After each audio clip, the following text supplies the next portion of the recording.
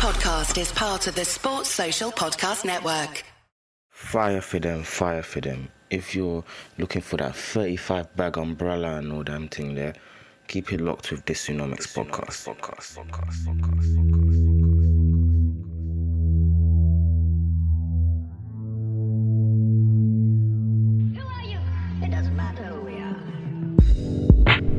Yo, what's going on, beautiful people? You're now locked into the Dysonomics podcast, episode 316. Make sure you check out last week's episode. I spoke on the Israeli war in Gaza and how it's impacted the economy, the global economy. So we spoke about the Houthis. We also spoke about Israel's economy, how it was in good stead before the war, how the war's impacting in terms of reservists not being able to work and removing work permits from people in Gaza and the West Bank and how it's impacted the economy. So make sure you check that episode out. And I might as well update you with what's been happening since. So on the previous episode, I talk about who the Houthis are, what their MO is, their history, the Yemeni civil war, their beef with Saudi Arabia, what they're doing in the Red Sea, so on and so forth. So make sure you run the episode back to get the gist for that. But an update is that now the UK, the US, I believe, with help from Canada, I think Germany are now joined, and I can't remember the other nation, maybe it was Holland, have actually now effectively gotten to war with the Houthis, effectively going to war with Yemen, technically, because obviously they do control 70% of Yemeni territory, including the capital, Sana'a, which had, I think there were strikes midweek, late week. So the US Air Force, as well as the RAF, which is the British Air Force, struck several targets in 5 different regions. I believe 5 Houthi people were killed. And this is quite interesting because it's brought up a lot of debate because people are like, bro, the Houthis haven't killed anybody so far. And Americans have now killed 15 Houthis, effectively, because they killed 5 with a helicopter strike on some of their boats. The Houthis aren't backing down. I think they've seized a ship recently, or they struck some ships. There's rumors of 2 American combatants dying near Somalia. I'm not too sure how that is. The Houthis are blocking the Suez Canal from US and UK ships. So now, okay, cool. If you don't want to get involved, we're willing to tussle. We're going to ride or die for what we believe in. We're going to ride or die for the Palestinians because they are effectively causing a blockade on Israel. They're not allowing any Israeli-affiliated ships to come through until they stop what they're doing in Israel. And despite what you think about Houthis, you think they're pirates and whatever, I think that's a commendable action. And it's how you should kind of stick up for your comrades in other countries. But yes, it's interesting debate now. Now our ships are being blocked in the Suez Canal and the Red Sea. And what's also interesting is that even more people, I must say people, businesses, don't want to send their ships to that region. So effectively, this situation has now been escalated by the United States and the UK. There's a lot of discourse on why can President Biden just go to war with Yemen without running it through Congress. Then Rishi Sunak just kind of had a Cobra meeting and he kept Keir Starmer in the loop and just decided to, without running it through Commons. I'm sure there is some laws that enable them to do such things, but I don't think it's particularly democratic. I think everybody should have a say in that. But yeah, that's what's going on in the region. And yeah, the Houthis, they're getting it cracking. They ain't backing down from the UK and the US. So it's going to be interesting to see what happens going forth. So obviously that was a quick ramble about the previous week's episode. This week's episode was meant to be a midweek one. You guys know I'm trying to do the midweek pod dropping on Thursday. But of course, Thursday was a day South Africa led with their statements in their dispute against Israel with regards to genocide in Gaza against Palestinians. So I was like, okay, cool. I'm going to watch all this, record late night, drop it for you people on Friday, which I did. At first, I dropped the wrong episode. Pro tip, don't be doing highly technical stuff at 3 a.m. So got rid of that, posted the actual pod, and then I realised that my mic, which I think my XLR cable, which you probably don't care about, has been moving hella funny. So those bare quiet spots, I tried to record over those, didn't bang. So I said, you know what? That's fine, because Friday saw Israel's arguments. So obviously I watched Israel's arguments, made my notes, so on and so forth. But I was like, what's the point of dropping a pod on Saturday when I drop on Monday? So here's a Monday pod. And for those who like YouTube, I want to do a YouTube video and a shorter breakdown of obviously the main gist, the main detail will be on this pod. So what's going to happen next is we're going to speak on South Africa's case against Israel, Israel's rebuttal, and my opinion on the validity of the arguments. And obviously we'll go from there. You get me? By the way, that will commence after a short break. Hi, it's MXM and listen to the Dysonomics podcast because it's lit. This Thursday, the Thursday just passed, we saw South Africa, some of their top lawyers, state their case for Israel's intent on genocide with regards to Palestinians. So Israel raised a dispute with the conduct of the Israeli government, Israeli forces in the International Court of Justice. And this is quite monumental because this is an African country who's not involved in the dispute, bringing Israel to the UN's top court. Now, there's so many things we can delve into. We're going to first start off with what the ICJ actually is, who is involved, how does this differ from the ICC, what powers do they have? Then we're going to speak about why did South Africa do this? Why are we at this point here where Israel is defending themselves in court, with South Africa, of course, on the offensive legally? What were South Africa's arguments? What were the Israeli rebuttals? And my analysis on all of the above. But first, let's get into what is the ICJ and what powers did they have? So the ICJ is a judicial organ of the United Nations. And this organ came to life in 1945 via the signing of the United Nations Charter in San Francisco. The court is composed of 15 judges. And what is the function of the court? Well, simple. Well, not really simple, but you know what I mean. Their role is to settle legal disputes between states submitted with accordance of international law, right? They give advisory opinions on legal matters, refer to them as well. Only states eligible to appear before the court in contentious cases. At present, this is essentially mean that 193 member states of the United Nations can appear in the court. The court has no jurisdiction to deal with applications from individuals, non-governmental organizations, corporations, or any private entity. It cannot provide them with legal advice or help them in dealings with national authority.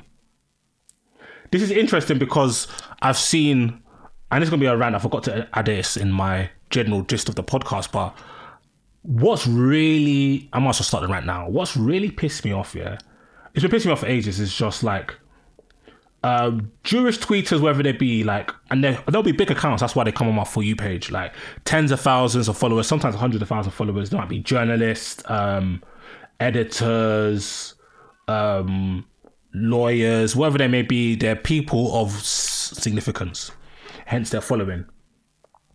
And it's not because they're Jewish, it's because what they're saying is totally absurd.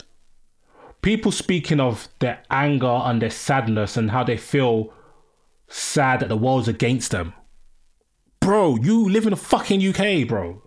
Just because the world is talking about the conduct of the Israeli government and military, not even the conduct of Israeli civilians, which we can actually technically speak on, because when we talk about the settlements, talk about 57% of them believe there's not enough force. Some of the comments we see on social media and YouTube. So we can't even talk about that. But the world isn't even talking about that, bro, for the most part. It's talking about the actions of the Israeli government with endless information and the IDF with endless information and evidence, right?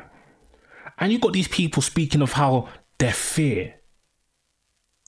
We don't give a fuck. We don't give a fuck, fam.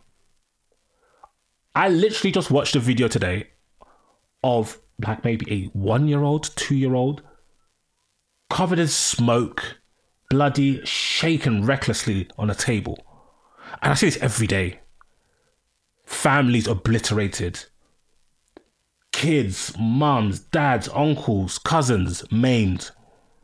People are hungry, cold, they're homeless. And people want this to stop because we are humans. And you are here making it seem like we want the destruction to... Bro, people... don't get me wrong, there's some people who are supporting Hamas. Yeah, definitely. And I don't care what nobody says. Do you know what? I'm just going to live my truth. I understand why people support Hamas. They are the resistance to the occupational force of Israel. Israel is a colonial project. That's the reality of the matter. They came and they confiscated endless amounts of land in 1948, pushed out hundreds of thousands of people, killed tens of thousands, boasted about it, started a war again in 1967, then took even more land. So when they first had 55% of the land in 1945, as of now it's like closer to 85% of somewhere they didn't own land prior. And it's not just that they've taken this land, it's the non-stop oppression of the Palestinians in Gaza and the West Bank. You cannot leave Gaza without permission. That's a fact. I read that 400 people have died because they've not been able to get the surgery they needed from an Israeli hospital because they weren't allowed to leave. Israel, and this is a fact, calculated the minimum caloric amount so they can restrict a certain amount of food entering Gaza. Israel controls the water, controls the electricity in Gaza. They control exports and imports, the airspace, the sea. And when people protest, they get shot and killed. What are we talking about here? In the West Bank, there's certain roads where Israelis are allowed. So naturally, there's going to be a form of armed resistance in extremism. And I understand why people will side with that. Because you may say it's extremely violent and so on and so forth. Yes, it is. But guess what? Nothing worked prior. Not international law, not campaigning, not protesting, not trying to run elections. None of that works. So I'm not going to be naive to understand why there was armed resistance, like the IRA, like the ANC in South Africa. So that's number one. But a lot of people don't even care about Hamas.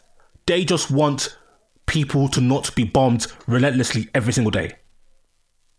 And you get these absolute morons acting like you not wanting people to be slaughtered is wrong. We just defended ourselves. No, you didn't. You can't defend yourself if you are the occupying state. That is international law. And not only international law, it's also common sense. And if you want to kill Hamas, cool, go fight Hamas. But you're blowing up innocent people. You're telling several people, hundreds of thousands of people to go to safe zones and you're bombing them. I've almost every week I've seen a video. So this is not rumors, allegations. I've seen a video with my own two eyes of an Israeli sniper shooting a 15-year-old, an 18-year-old, a grandma. Non-stop, bro. What are we talking? What's wrong with these people? Complain about protests. I saw somebody say today they don't want to leave the house. Stay in your fucking house, bro. It's a peaceful protest with loads of Jewish people in attendance. Because what Israel is doing is not indicative of Jewish people. And apparently even like kind of making Jewish people and Israeli as a monolith is actually anti-Semitic definition. I don't know about that, so I'm not going to speak on that too tough. I'm just going to throw it out there. Maybe listeners can help me out. But just because people don't agree with the far right, literally Nazi akin in terms of like fascism government, which in any other circumstance, if this government was in the UK or Holland, these people will be complaining about them. But people can't. And people tell you about their stupid feelings. Fuck off. Absolute twats. And history remember you dickheads. This is not like we're talking about, taxes. We're talking about if NHS should be private or not, or should we disband it. We're talking about life and death for innocent people. And you can't come and say 695 innocent people dead, this was a genocide. And then tell us that 23,000 people dead is not. That doesn't make no fucking sense. Stupid. Anyway, sorry. Rant over. Where was I? Anyway, what power should the ICJ have? So once they've made the judgment, it is actually legally binding. But technically, Israel, for example, if ICJ was to rule in South Africa's favour, Israel could technically actually ignore the court's ruling. It's the ICJ, which is the International Criminal Court, that has the ability to send people to jail for up to 30 years. They have the power to put people behind bars. And what's so funny is because all these prats I was talking about before saying Hamas should be in front of the ICJ. Hamas can't be in front of the ICJ. They're not a legitimate, recognized government, as you've been telling us anyway. Palestine is not even recognized as a state by a lot of people. So if you want to submit, and the funny thing is, claims against Hamas, as well as Israel, has already been submitted to the ICC in terms of breaking international law.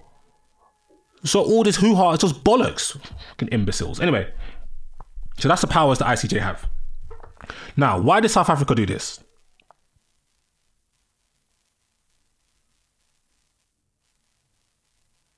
It is very difficult to prove allegations of genocide, right?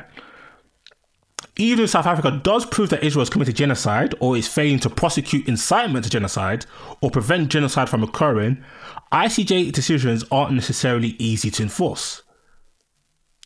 And also, of course, the initial arguments aren't even entering that realm yet. What South Africa want is to get a temporary measure to make Israel stop what they're doing.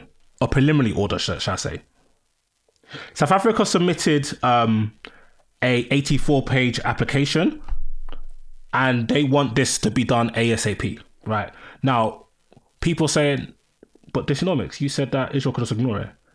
Technically, yes, but it's hard to, because first of all, Israel signed up for the Genocide Convention, yeah? Which Hamas didn't sign up for, because Hamas didn't exist then. So stop talking about Hamas appearing in front of court for the ICJ and for the Genocide Convention, you stupid twats.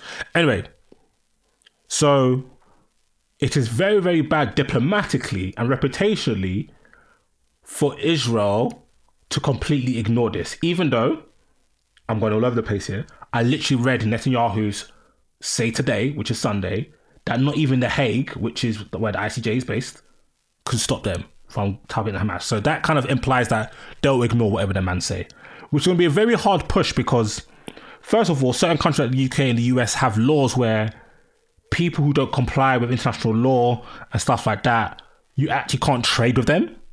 That's number one.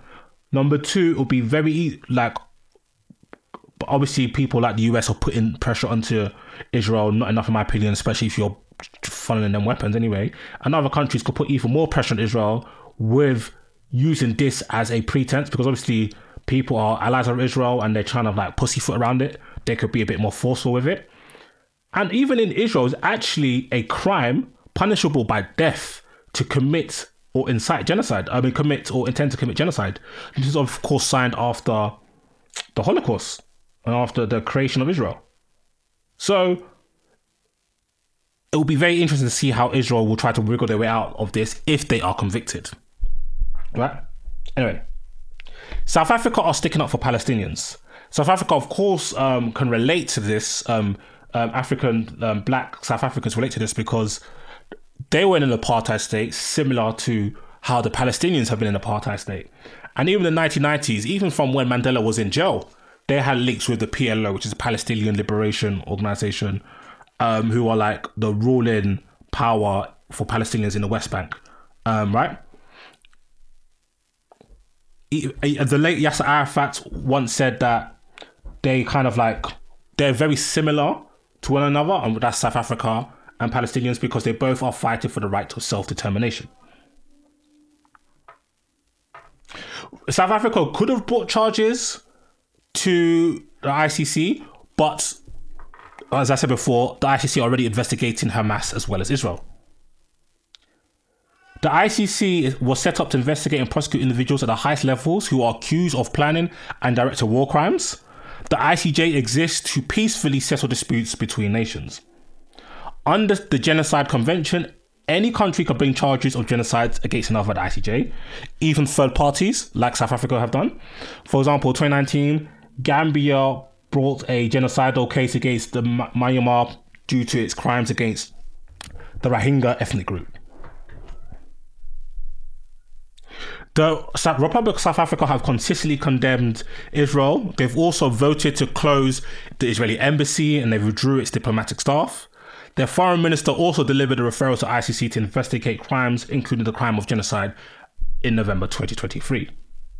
Now, what's interesting, this case should take months, probably years, to conclude, but the decision on the preliminary measure is likely to take months. The ICJ ruled Russia should immediately end its hostilities to Ukraine, but them man are still going on, do you get me? It's going into year 3. The UN Security Council theoretically can enforce consequences should a party to the case fail to comply. So let's say Israel failed to comply, as Netanyahu has alluded to today. The UN Security Council technically have the ability to enforce consequences, but one of the 5 permanent members of that council can veto it at any point. What does that mean? 5 members in the UN Security Council have the ability to veto any action. And you're probably guessing one of those members is the United States, and that is true. So it's likely with the way US are moving that they would veto that. You get me?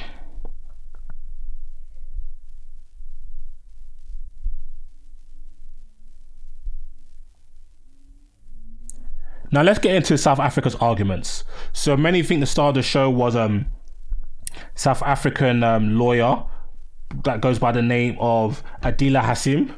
Big up her son, who tweeted how proud of his mum he was. That was a beautiful moment to see. And there was obviously several lawyers, including an Irish lawyer, a British lawyer, a couple of South African lawyers. And I want to give you like the overview of their arguments, right? So they had like 5 main pointers. Pointer number 1, the mass killing of Palestinians. South Africa argued that the first genocidal act is the mass killing of Palestinians in Gaza. Hassim provided pictures of mass graves where bodies were buried and often unidentified. The usage of 2,000-pound bombs in parts of Gaza considered safe. So let me get into that a bit more. A 2,000-pound bomb, yeah, if you drop a 2,000-pound bomb in an area, lethal fragments dispersing from that bomb can hit people up to 1,000 feet away.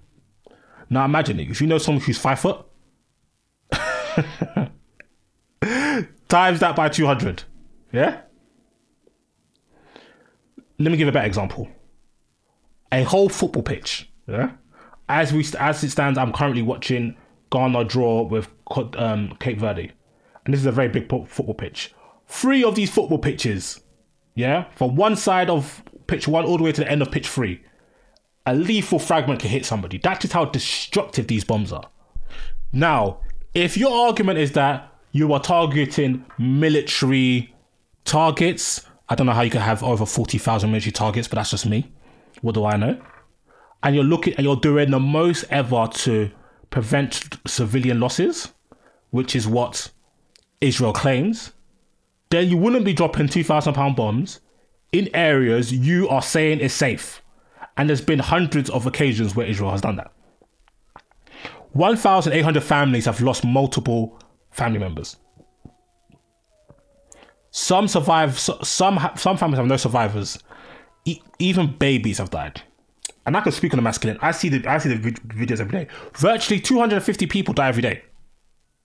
4% of the population is either wounded, maimed, or dead. 2.5% are dead. That is, if you take that to America, same ratio, that's equivalent of 3.5 million people in America being dead. If that's not genocidal intent, I don't know what is. Because you don't need to blow up the whole of, I think they said 70% of buildings in Gaza have been leveled. You don't need to blow up that many buildings, especially if you keep telling us that Hamas are hiding inside tunnels. And you keep telling us Hamas are hiding in schools and this and that using human shields.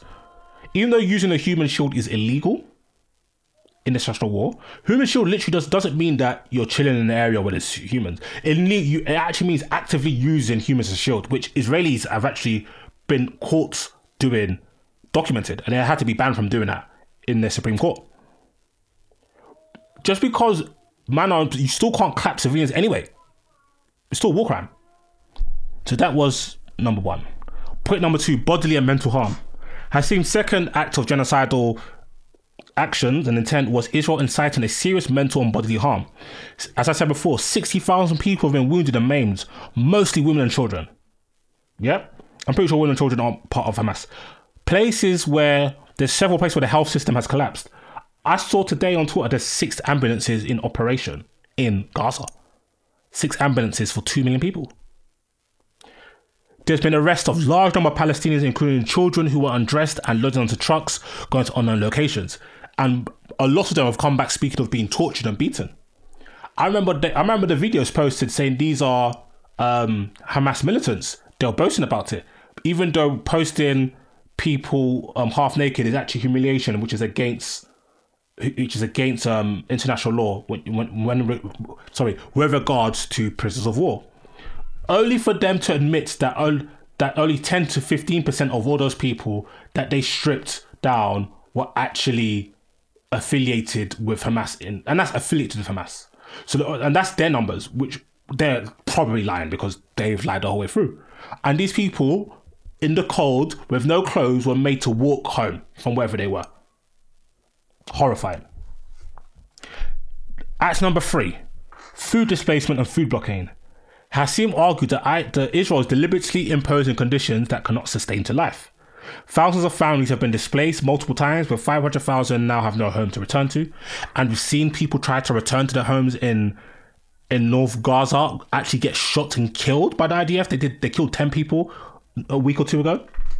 She also argues Israel gave hospitals orders to evacuate within 24 hours with no assistance in moving injured or providing medical supplies. If people are in incubators, babies in incubators, they can't move. She argues that these requests are genocidal in itself, which I completely agree. Israel blockaded food and water from the Strip, causing widespread hunger. It removed the ability to distribute, which was available by restricting the movement of aid workers. And this is absolute facts. Remember, they spoke about restriction of food and water and stuff like that. 500 aid trucks used to come in a day. That number got absolutely bamboozled. Israel, according to Hassim, had also deliberately imposed conditions denying Palestinians in Gaza adequate shelter, clothes, bedding, and critical non-food items. She said there is no safe water to drink, clean, and cook, and that diseases cases, including diarrhea, are soaring. She said many more Palestinians may die from hunger and diseases if the siege continues. And this is true. And this is what always happens at war. You always get a large chunk of people also dying to the humanitarian conditions. Another point, destruction of the healthcare system. Israel military assaulted on the Gaza healthcare system. There was a gentleman that was on Talk TV that was really spoken to by some absolute prat, I forget the woman's name, and he was a doctor in Gaza. And what really pisses me off, another rant, is you get these Palestinians coming in and you're seeing non-stop disrespect to them. They're being gaslit. There's literally no sympathy for these people. And then you see them say, I feel about how Jewish people must feel because people are peacefully protesting. Meanwhile, you're having people who have literally lost family members. One person lost like 21 family members. This man I was speaking to lost colleagues. He himself has been personally shot by an Israeli sniper while wearing his white doctor cloak. I've seen them blow ambulances, struck the hospital, shooting at people around the hospital. The healthcare system is in complete disarray. They're performing surgeries with no anesthesia. Absolutely horrifying. And finally, the preventing of Palestinian births. Lastly, Hassim added Israel is blocking life-saving treatment needed to deliver babies. She also adds about the amounts of births prevented in Gaza is an act of genocide. She also cited Reem Asalem, a UN Special Rapporteur on violence against women and girls, who had earlier warned that the reproductive violence inflicted by Israel on Palestinian women, newborn babies, infants and children could be qualified as acts of genocide. Now, my summarization of these points, and obviously I watched all the proceedings, obviously because the South African lawyers had to present their case before Israel did, they kind of had to anticipate Israel's arguments. So they had to prepare their arguments of what and how, okay, cool, this is genocidal intent and Israel might say it's not because of this, but here is why it actually is. And they brought up all the comments of all of these high-ranking Israeli officials. And I think they did a fantastic job. Now let's move on to Israel's arguments after this short break. British lawyer Malcolm Shaw KC argued that South Africa's application disrupted and decontextualized Israel's military actions in Gaza, and by accusing Israel of genocide, they were diluting the meaning of the crime. Now here's some of their key points. Right to self-defense. Israel argued that Hamas attack on army outposts and villages with the capture of hostages is what started the Gaza war. They argued that Israel has the right to defend themselves under the remit of international law. Now, Becker also, and this is another lawyer, Becker told the court that genocide convention was also drawn up post-Holocaust, and the interim order against Israel is denying Israel's capability to those hostages who have been taken and those displaced by the border. Because obviously, by the southern border, which is north of Gaza, people have moved because obviously what happened, which is quite funny because like almost 2 million people are displaced, but that's not really not there. In 2003, ICJ ruled that an occupying power can't claim the right to self-defense. Israel do not consider themselves an occupying power, but the chances are that ICJ does consider them an occupying power. The UN considers them occupying power. Even the United Kingdom believes they're occupying power, because it's obvious. If, first of all, you're occupying several parts of West Bank, they can't actually have elections without your say-so. And even though you left Gaza, I think 2005, 2006, you have completely and utterly blockaded it. You're in control of what comes in and comes out. Sounds like occupation to me. The next argument, which is I think probably Israel's strongest one, is genocidal intent, because it's quite hard to prove genocide, especially before it kind of actually happens. Israel team claims South Africa's argument is based on random assertions. It is very difficult to make that argument though, because of the statements of the Israeli authorities, which I've gone through in a pod a million times. You've had Netanyahu speaking of invoking the case of Amalek, and this is a biblical story where men, women and children were all killed, nobody was spared. You've got Ben Gvir, who's the national security minister, and Smotrich, who is the finance minister, speaking of the long-term occupation of Gaza, speaking of moving the Palestinians out of Gaza. You've had the agricultural minister speaking of nuking them. You've got other ministers and government officials saying that nobody in Gaza is innocent. People speaking of they should be starved. Not enough forces being used. So, and then you've got also the videos which was referred to by the South African lawyers of the actions of their IDF forces, and they made a link between the comments at the top to the conduct of the forces to show that this is the conduct of genocide. Shaw claimed that Amalek's statement was taken out of context, which is quite frankly idiotic. Israel's next point of defense is genocidal actions. Israeli lawyers claim Hamas was using civilians as human shields, and the Israeli troops were trying to minimize civilian losses.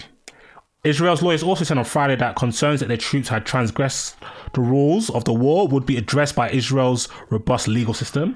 Now, the reality is Israel's military legal system is kind of fugazi, and it's quite hard to say that they try to minimize civilian deaths when you are dropping, when 50% of your ammunition has been dumb bombs.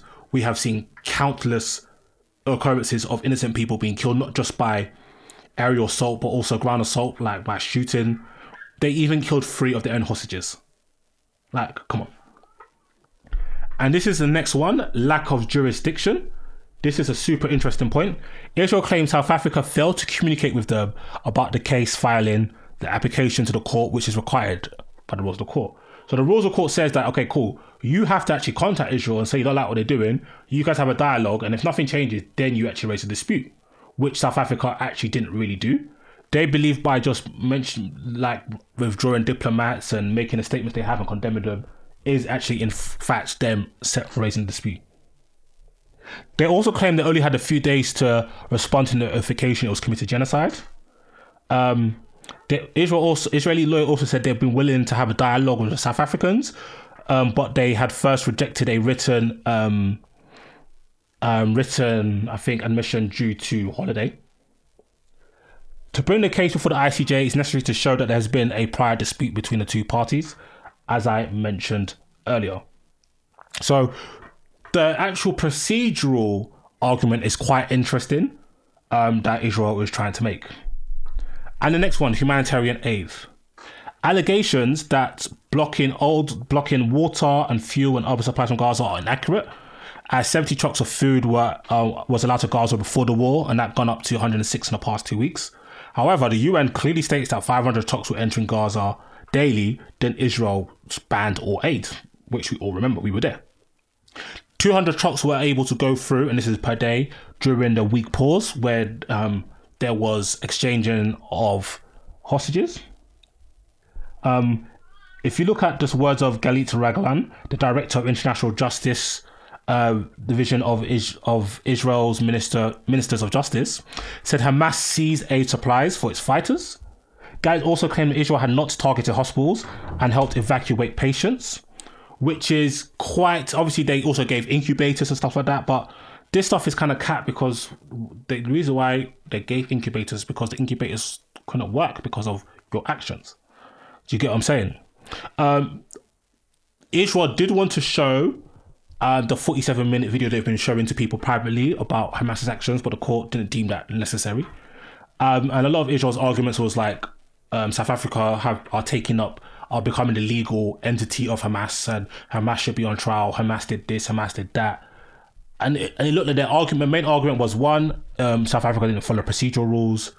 They tried to minimize civilian deaths, and Hamas did all these terrible things. Hamas wants to kill them. Hamas.